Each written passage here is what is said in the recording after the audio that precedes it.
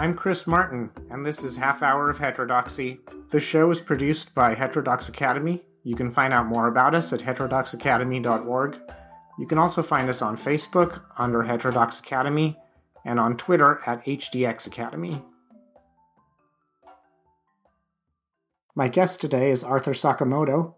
I'm excited to talk to him because his work was very informative when I was writing the first journal article I ever published. It was an article I published around 2014 about whether people can accurately estimate Asian American household income. Arthur is a professor of sociology at Texas A&M. Prior to working there, he worked at the University of Texas, Austin.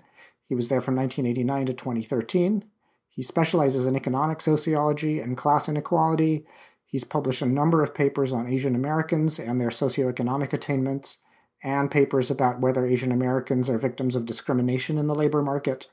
His work suggests that Asian American men and white men have parity in the labor market. As you'll hear in this interview, this work is controversial because it breaks the paradigm that most sociologists use. One interesting thing is that Arthur also talks about the consequences for your career if you try to publish work that challenges the conventional paradigm. So here is Arthur Sakamoto. I'd like to begin by talking about the majority-minority paradigm. In a lot of your work, you've spent some time criticizing that paradigm.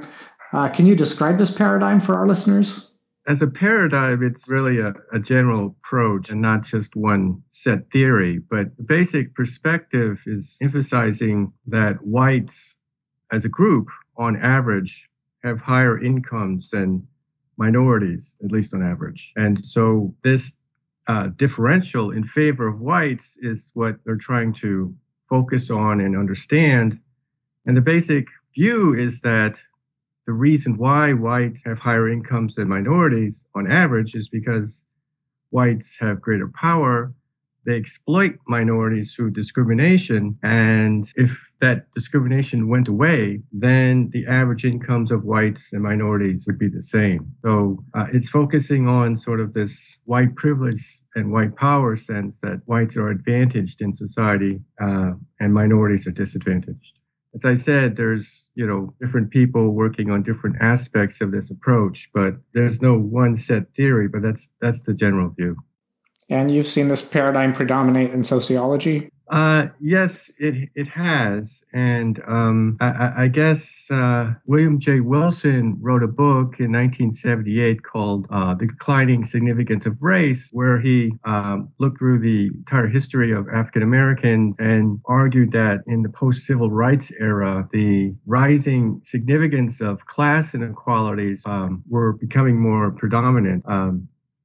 And so the paradigm was beginning to shift sort of after the civil rights era, but what happened there was a sort of a backlash on Wilson's famous book. And so since the 1990s, it's almost become virtually taboo in sociology to even use the phrase, the declining significance of race. And so since Wilson's book, much of the field of sociology of racial and ethnic relations has been sort of implicitly rejecting Wilson's thesis that in the modern post-civil rights era, class inequalities are more important than racial discrimination. And so that's been the focus really for the past 25 years in this field. And what has made you skeptical of this paradigm? Well, a number of things. From my own background as a Japanese American, for example, for the most part, contemporary Asian Americans don't really fit this paradigm very well. And for a variety of reasons, since there's different Asian groups, but sort of simply put, Asian Americans have higher education and higher incomes than white, at least on average. Now, if you go back before the civil rights era and look at some of that history and some of those data, as I've done in my own work, Asian Americans did face discrimination that was significant in that prior era. But since that time, we see Asian Americans are, for the most part, exceeding whites in terms of educational attainment and incomes, so much so that if you look at some of the elite universities, they are grossly overrepresented. When 1 out of 20 people in America is Asian, you might find, 1 out of 3 people at Stanford being Asian American. So it's probably the case that this majority-minority paradigm doesn't fit contemporary Asian Americans very well. So that's one reason why have become skeptical of the paradigm because I've always been interested in studying Asian Americans, and I've found that American sociology has not shared my enthusiasm. It's kind of ironic to me that,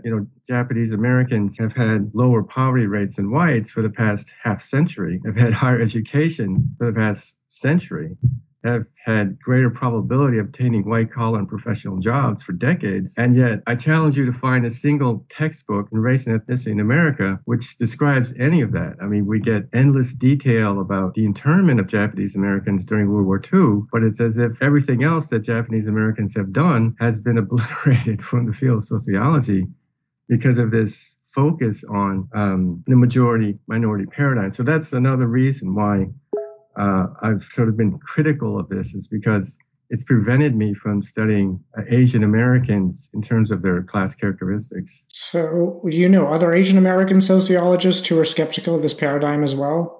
I think many are, but there's a few things going on there. Many Asian Americans and Asian sociologists don't necessarily work in the field of race and ethnicity, so they aren't really familiar with it that much and don't want to comment on it. Another issue is that I think people are afraid to critique this kind of paradigm because it is so ideologically popular. And privately, some people have told me that I'm quote suicidal for citing William J. Wilson, and for recently I wrote a review where I reaffirmed the importance of the book. People realize that the popularity of that paradigm means that there's very few professional rewards for not following this conventional wisdom. And so a lot of Asian American sociologists are reluctant to openly critique it. They may do so privately, but they don't want to get involved because they feel that it would hurt their career. And I've heard of debates about, why is sociology so liberal? And there's some debates, well, it's selectivity. Those are the people that are interested in going to sociology. I don't know exactly, but my perception has been that within the field of sociology, the rewards for people who don't conform to the conventional wisdom are slim. And I've known good sociologists doing good research who did not get tenure because their work didn't fit into the paradigm very well. I mean, I'll be frank with you that I've been submitting papers to the American Sociological Review on Asian Americans for the past 25 years. And apparently, there's no data good enough for the American Sociological Review to convince those reviewers that Asian Americans have reached parity with respect to whites. I mean, every single one gets rejected. For what happens is when the paper doesn't conform to the conventional wisdom, then the methodological standards are raised. But if you argue that there's discrimination against Asians, then the methodological standards are relaxed. And I mean, I hate to admit it, but I mean, I do have a paper in 2010 American Sociological Review where we submitted the paper, and it was a new kind of analysis because we had data on STEM majors, and Asians are concentrated in STEM relative to whites. STEMs have higher incomes. No one had studied this systematically before, so it was new contribution. And we found that controlling for STEM, there still wasn't much difference between whites and Asians. The native-born Asians made the same as whites when you control for that. And basically, the review process forced us to not reach that conclusion. We had to conclude that Asians face discrimination. And as a senior author, I myself would not do that, but my co-author was a junior person, and getting this paper in the American Sociological Review would get him tenure. And so for the sake of my co-author, who was a junior sociologist, I felt that it wasn't appropriate for me to push back and get the paper rejected because I didn't conform to the dictates of the review process. And if you read that paper carefully, and I'm afraid there's a lot of people in sociology that don't read very carefully anymore, present company excluded, the paper is almost, the abstract doesn't even fit the conclusions. It's kind of like we wiggled around the review process and said, okay, you want to see discrimination? Here it is. And then we discuss why you shouldn't control for region because if native-born Asian Americans are disproportionately living in California, and if Californians have this high propensity to live in California because they love California, they're willing to give up 8% higher wages to live in California. So we discussed all that, but we didn't put it into the abstract. And so it's this weird case where we were forced to come up with results that fit the majority-minority paradigm. Now, I've submitted other papers, and they're rejected because for this or that methodological reason. And then I see other papers in American Sociology Review that are no better, in many cases worse, and they're being published. So we see that a lot for African Americans. Virtually no one controls for whether or not you have a STEM degree. I mean, no one controls for the quality of schooling.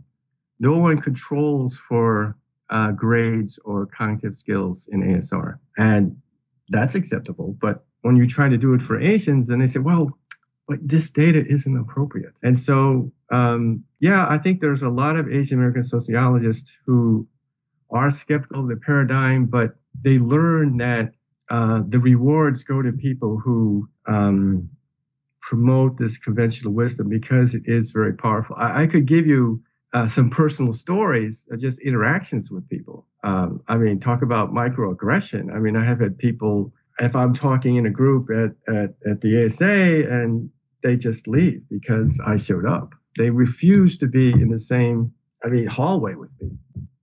I presented a paper on the declining sense of race. The presider was an African American. He refused to look at me, but he asked me some statistical questions. His questions didn't change the findings. I'm happy to talk to him, but it was very weird to be questioned by someone who hated me so much that he wouldn't look at me in the face. I could give you other stories where, I think people are exaggerating when I read these reviews that say, okay, we're rejecting it purely on scientific and technical grounds. Asian Americans, and I think other sociologists, realize that to get ahead in the field, you really have to conform to a narrow set of acceptable views. And at this point in time, the majority-minority paradigm is really dominant. Well, there's a new book it's edited by Lee Jussim and Jarrett Crawford. It's called The Politics of Social Psychology. And there are at least 2 chapters in that book that talk about experiences that are very similar to yours. For example, there's a chapter by Cece and Williams about discrimination against men in a certain category of STEM faculty, basically high-achieving STEM faculty.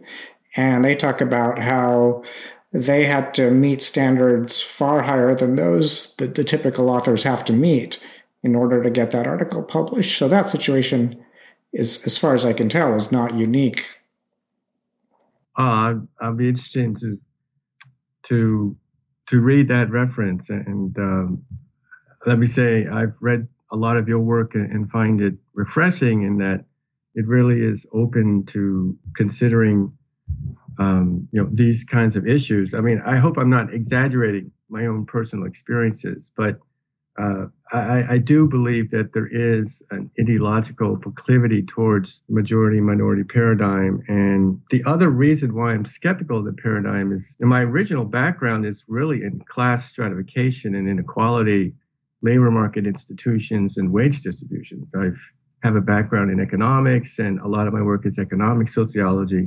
I don't come at race and ethnicity purely as someone who specializes only in looking at racial differences, because a lot of class characteristics can account for group differences, even in the absence of any kind of overt discrimination. And so one of the additional problems I find for contemporary sociology is just a real excessive degree of kind of intellectual fragmentation, that people only study their one little thing. And, it's kind of like product differentiation in the consumer world. My Coca-Cola is a real thing, and so your Coca-Cola can't compete with mine. And, that's not productive. As sociologists, we're supposed to be integrating these different influences and variables together rather than narrowly having our own territory. So I do think the race and ethnic field has to incorporate more of the sociological literature on class inequality and stratification. So moving from old paradigms to new paradigms, Can you propose a new paradigm to replace the majority-minority paradigm? Well, I think sociology now is coming back to grappling with the problem of trying to understand class inequalities and stratification. We've had this period since William J. Wilson where the emphasis has been on race and gender and other ascriptive differentials. But I feel within the last few years, there's been a renewed interest on class stratification. I don't think we have really a unified paradigm at this point, but just the general theme of resources that children have provided by their parents is important in understanding how well people do in terms of the educational system and getting into privileged career lines that ultimately result in income inequalities and socioeconomic stratification. So I think we're still grappling for a new paradigm. It used to be very centered on sort of occupational differentials, but that has kind of been falling apart because we have so much inequality now within occupations, and who you work for and your employment relations are very important. And so I think we're moving towards a new theory of inequalities, but it's going to need more emphasis on stratification. Now, let me say, I have no ideological aversion to studying racial discrimination. I mean, I am confident and sure that there are acts of racism happening all the time. I mean, the objective measurement issue is how much of that accounts for total inequality in the distribution. So when I say that, we're moving towards more to understanding class inequalities, I mean, that does not mean that we can't think of, conceptualize, and objectively study discriminatory processes in one way or another. But we need to do so within sort of our old-fashioned conception of sociology as a social science, which, is not very glamorous, but I think we need to get back to. You teach a 300-level course on race and ethnicity at the University of Texas at Austin. When you broach this topic of the majority-minority paradigm and how we need a new paradigm, but it's unclear, how do you structure your course to explain this to students? Well, I certainly talk about racial and ethnic inequalities in American history, including slavery and Jim Crow segregation, that fit the majority-minority paradigm fairly well and really are sort of the origins and impetus for the development of that paradigm in the first place. So I do a lot of history, but at the same time, I talk a lot about sort of the post-civil rights changes. And in particular, I consider a lot of Asian American groups. And there are courses in race and ethnicity that barely mention Asian Americans. So I have a combination of historical and comparative and sociological kind of introductory materials that take me plenty of time to get through. And so I think there's enough there for everyone to find something that they find appealing, and they certainly are exposed to different ways of thinking. I mean, if you go back to sort of the 1860 census, for example, something I consider in my course, the majority of African-American slaves were owned by really less than 1% of all the free white families in the South. The majority of free white families in the South, according to the 1860 census, did not actually own any slaves. And many did, but that 40% who did mostly owned a handful or a few or one slaves. The majority of slaves was owned by less than 1%. So even when you talk about the worst case scenario of racial inequality, slavery, even there was a very prominent class dimension that's often not considered when we talk about majority-minority paradigm, as if all whites are equally benefiting from this racial privilege, when it was argued by Wilson that the biological inferiority of blacks was an ideology that was fostered by plantation owners in order to placate the white working class, which ultimately drove down their wages. So if you look at painters or masonry workers or carpenters in the South in the antebellum period, they made less money than comparable occupations in the North. Now, there could be a lot of reasons for that, but according to Wilson, one of the reasons was white Southern workers had less power, they didn't organize, and this ideology of racial superiority of whites helped to placate them and break up sort of class consciousness among those occupations. So, if you go back and look at sort of the history of race relations in detail, as I do in this course, you can still find the significance of class inequalities even in the worst case scenario of slavery in the American South. I assume you have some Asian American students in your class. Given where you are, do you find that they tend to relate to your skepticism of the conventional paradigm? I find that they usually do, but they and a lot of people are more accepting of that approach or less critical of it in regard to African Americans. So Asian American students will say, well, maybe that doesn't apply to Asian Americans, but it probably applies to blacks, or it probably explains a lot of African American history. So there's a lot of sort of sympathetic view towards it, and so people are not so openly critical of it. But a lot of courses don't really seriously talk about Asian Americans systematically, and so you're not provided with evidence or consistent data to test this paradigm for Asians. For example, Eric Olin Wright, a former president of the American Sociological Association, has an introductory textbook, How America Really Works, and the whole chapter on race, there's not a single datum on Asians. I mean, it's all whites and blacks, and that's how America really works. There's no Asians. So it's not uncommon for these data to be deleted, and they'll talk about this or that particular instance of racism. And so, a Vietnamese American was murdered in the 1980s because they thought he was Japanese or something. Letters to Tien is the movie that talked about that. So they'll talk about sort of instances of discrimination, but they won't go over systematic statistics, which suggests that Asians are actually less likely to be murdered than other groups. So,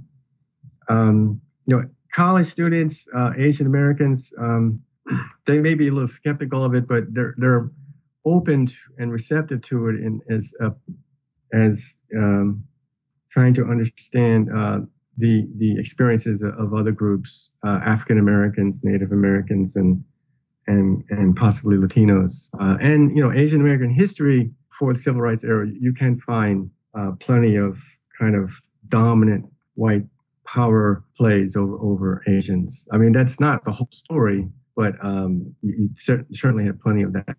So, broadening the scope of this to all undergraduates, what do you think all undergraduates, regardless of their major, should know about race and ethnicity in America today? Well, I would say that you should consider the hypothesis or the possibility that racism today in America is really not institutionalized. It's deviance. And so we've moved from a period of institutionalized racism in the form of slavery and Jim Crow segregation to a period of sort of isolate racism, where it's particular individuals with problems committing racist acts, but it's not built into the legal or political system of the social structure as a whole. So that the notion that we have institutionalized or systemic racism, I've heard that term quite a bit.